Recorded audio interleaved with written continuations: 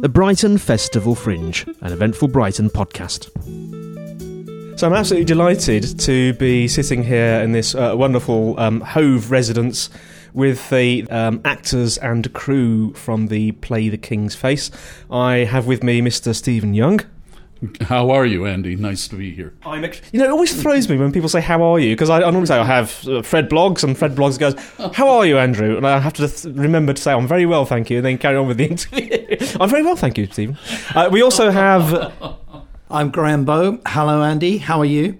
I'm very well, thank you, Graham. And you play the doctor, don't you? Or a surgeon. We'll come back to that in a minute. Yeah. Notice how I'm getting all of them to say their names, because I'm rubbish at remembering names. And also we have...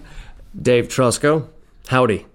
Hello. You may have noticed there's a slight accent with some of our friends here from over the pond. Dare I ask, is it Canadian or USA? USA. USA. So I normally ask people who I think might be Canadian to say about. And if they say a boot, I assume they're Canadian. the about test, I call that. Is that what they say as well? Yeah. So, right, Stephen, you are the director and playwright. Tell us a little bit about this amazing play. Well, it's based on a true story. When Prince Harry Monmouth led part of the battle at Shrewsbury, when his father Henry IV was trying to shore up his crown, was injured fatally, and basically his dad gave up on him, left him for dead. They literally trotted hundreds of surgeons, doctors, barbers, witch doctors, whatever you want to call it, crones, etc., to try to save him. All failed, and as a last result, this surgeon named Jonathan Bradmore was brought in, and he created a device to actually extract the arrowhead that was within the prince's skull. And we'll talk to the doctor in a minute. Okay. But being from a pseudo-medical background, I am intrigued by this play. How anatomically correct is it? Oh, well, we have a real wound on him when you see it. You make a hole in his face? Oh, absolutely. We take who in the United States you had Jeffrey Dahmer who would take a drill and drill into people's head. Dave has developed a mythical technique to be able to do that. I'm kidding, of course. No, we have a very realistic scar on him, and I have to tell you, we did some previews in Stamford in Lincolnshire, and when we go to those moments where the surgeon actually inserts his finger into the wound, or he takes the device and does it, the audience is crawling the walls. They are just... I was going to ask you, actually, is it not for the squeamish? I think the squeamish will enjoy the story because it's full of history, and you are going to learn things about the relationship. The arc of the entire story really is the prince's search for a father figure, because believe it or not, he was actually very estranged from his father Henry IV, and the man who really raised him was Richard II, and who his father usurped the crown from. And the story is mainly about the 10 days they spend at Kenilworth Castle and the relationship that develops between the two as he attempts to save his life. As far as the squeamish go, I think you'll have moments where you can't bear to look at the stage, and I think you'll have other moments where you're absolutely intrigued by the historical information that's coming out, and the prince learns about sex from the surgeon also. Does he really? It does sound very much like an oldie-woldy version of ER. That's a brilliant way to put it. I absolutely love that. I'm going to steal that from now on. So, are there bits of music in the background? As it gets to an emotional bit, some music comes. No, but they all have affairs constantly throughout the show with various people you never see. I'd liken it more to Chicago Hope because I live there. I really know the Chicago scene, and I like that program better. Okay, let's now turn our attention to Graham, who is playing... What are you playing? Is that a doctor or a surgeon? At the time, it was quite blurred, the distinction, but surgeons are mainly concerned with the external condition of the human body. Yeah, so they will fix fractures and remove the odd wart from a todger or two. This is all quotes from the Stephen script here.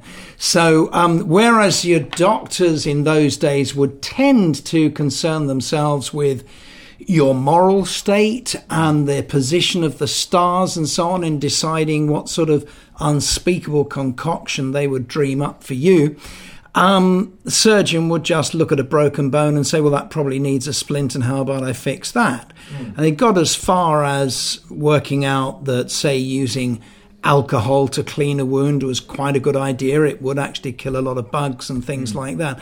So surgery was at least a little bit less airy-fairy than, as in our terms, than just general doctoring, which is just amazingly weird. Yeah.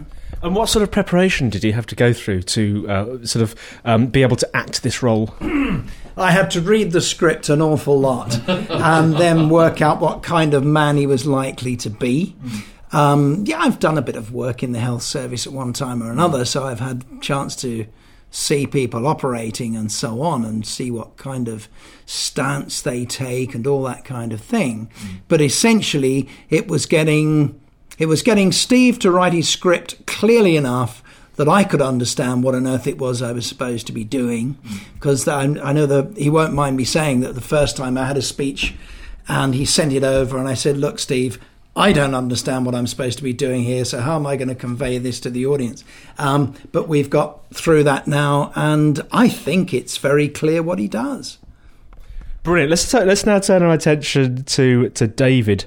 David, you are playing this prince who is the patient, and what's interesting to me is that you have an American accent. Are you going to be doing an English accent for it? Oh yeah, very much so. Yeah, I've been working for the past 6 months, I should say, on getting a proper Etonian English accent going on.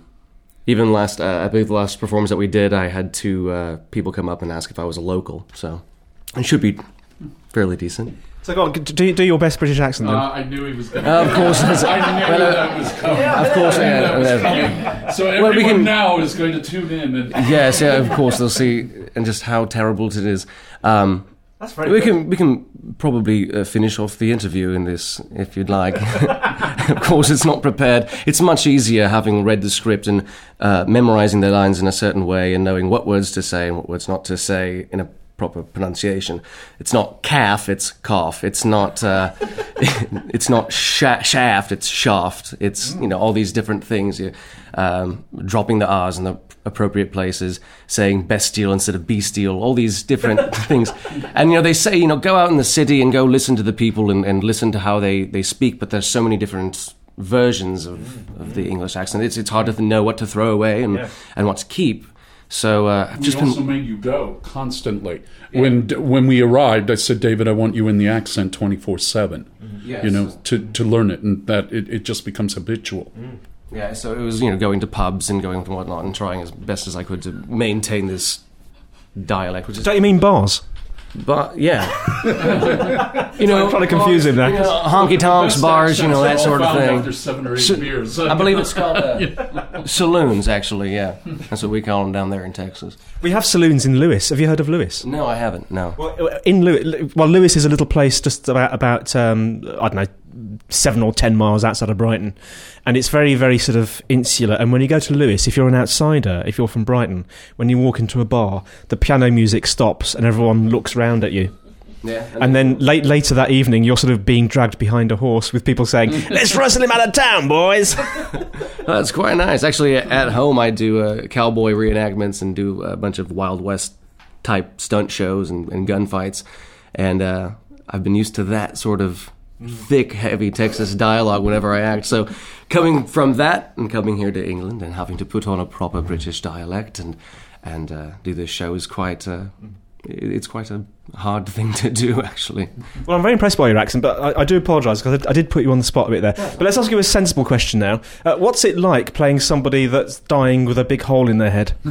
Well, the actual wound was not affecting his ability to breathe or speak or anything. So at the beginning you see the prince in a lot of pain, and then he gets up and eventually finds his footing, and the builds and whatnot within the script are able to really pack a punch because he is driven into a type of mania. The wound itself is affecting the way that his medulla oblongata is producing the movements and the thoughts that he's doing. So his thoughts are very feverish, and he makes a 90-degree change from being a sweet little boy to this ravenous king, and the balance is found somewhere, and you're able to see where King Henry V ends up showing up at the very end of the play, what he ends up being at the end, the prince turning him from a boy to a man.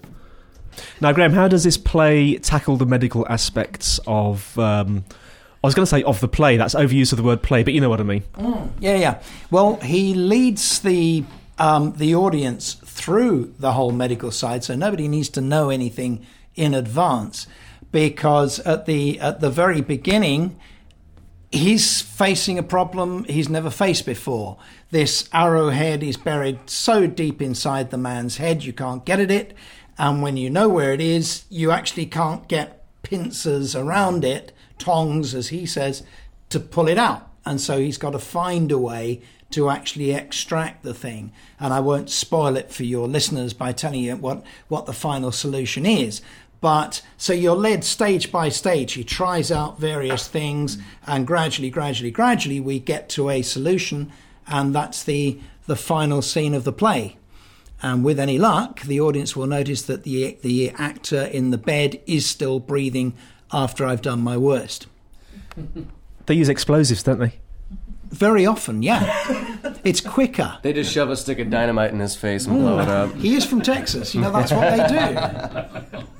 Now, just finally, before we wrap up, how back to Steve, how does the character of... Now, I'm going to show my historical ignorance now. The Prince of Monmouth, who later became... Henry V. Henry V. How does the depiction in this play differ from, maybe Shakespeare's depiction of him? Well, they really are two different people. I think Shakespeare was influenced certainly by politics, by the reigning power, etc., and what was popular and interesting to an audience of his time. You see him as Prince Hal, very happy-go-lucky in the Henry IVs, and as Henry V, he's a very decisive man in that play, certainly, but they really present a softer side to him. And the thing I really discovered in my research was he's quite a ruthless man. He would often knock on the gates, as Shakespeare depicts on Henry V, and say to whatever the French mayor, "If you let me in, I will spare everyone." He actually did that, and then he would go inside and put everyone to the sword, so which is much different depiction than Shakespeare. Also, one of the things I discovered was he was tremendously religious. He would often pray sometimes 12 times a day, and a single prayer could last an hour. And that's something we really bring to bear in the show, is the religiosity that he embraces, because it's very important. He feels that because, I don't want to give the ending away, because of something he did, God is punishing him and God has abandoned him. And well, you'll have to come to see the play to find out the answer to all of that. But you're going to see a much different figure. You're going to see a triumphant and a noble figure, but how he arrived at that is much different than Shakespeare's version of history. Brilliant. And let's thank you so much for that. Let's just remind ourselves when the play starts, where it is, etc., etc. I've really put them on the spot there. They're all frantically scrambling for. In fact, I've got it right in front of me, the programme here. We are playing in Brighton as part of the Fringe Festival, and we are at the Iambic Arts Theatre on Regent Street in Brighton. We play the 22nd of May through the 29th of May. So we hope to see you. The shows are divided equally between matinees and evening performances. So come early and come often. Well, I, for one, will definitely... Are you going to be there, Sarah? Yeah, she's nodding. Sorry, nodding doesn't work very well on audio. Never mind. Well, we're certainly going to be. We'd love to be there. So thank you very, very much for talking to us. So that's Stephen Young. And as he quickly looks at the programme, because his memory of names is absolutely perfect. Graham Rowe and David Tresco. Thanks, guys, very much indeed. Thank you. Thank you. Thank you. Hot night, I was scared. Thanks for listening to the Brighton Festival Fringe podcast. Please visit the website for the show at eventfulbrighton.org. Subscribe on iTunes, just search for Brighton Festival Fringe podcast. Visit the Fringe website at www.brightonfestivalfringe.org.uk. The music is by We Are Swift at www.myspace.com/weareswift, and the podcast is produced by Wireworld Media at www.wireworldmedia.co.uk. Thanks for listening.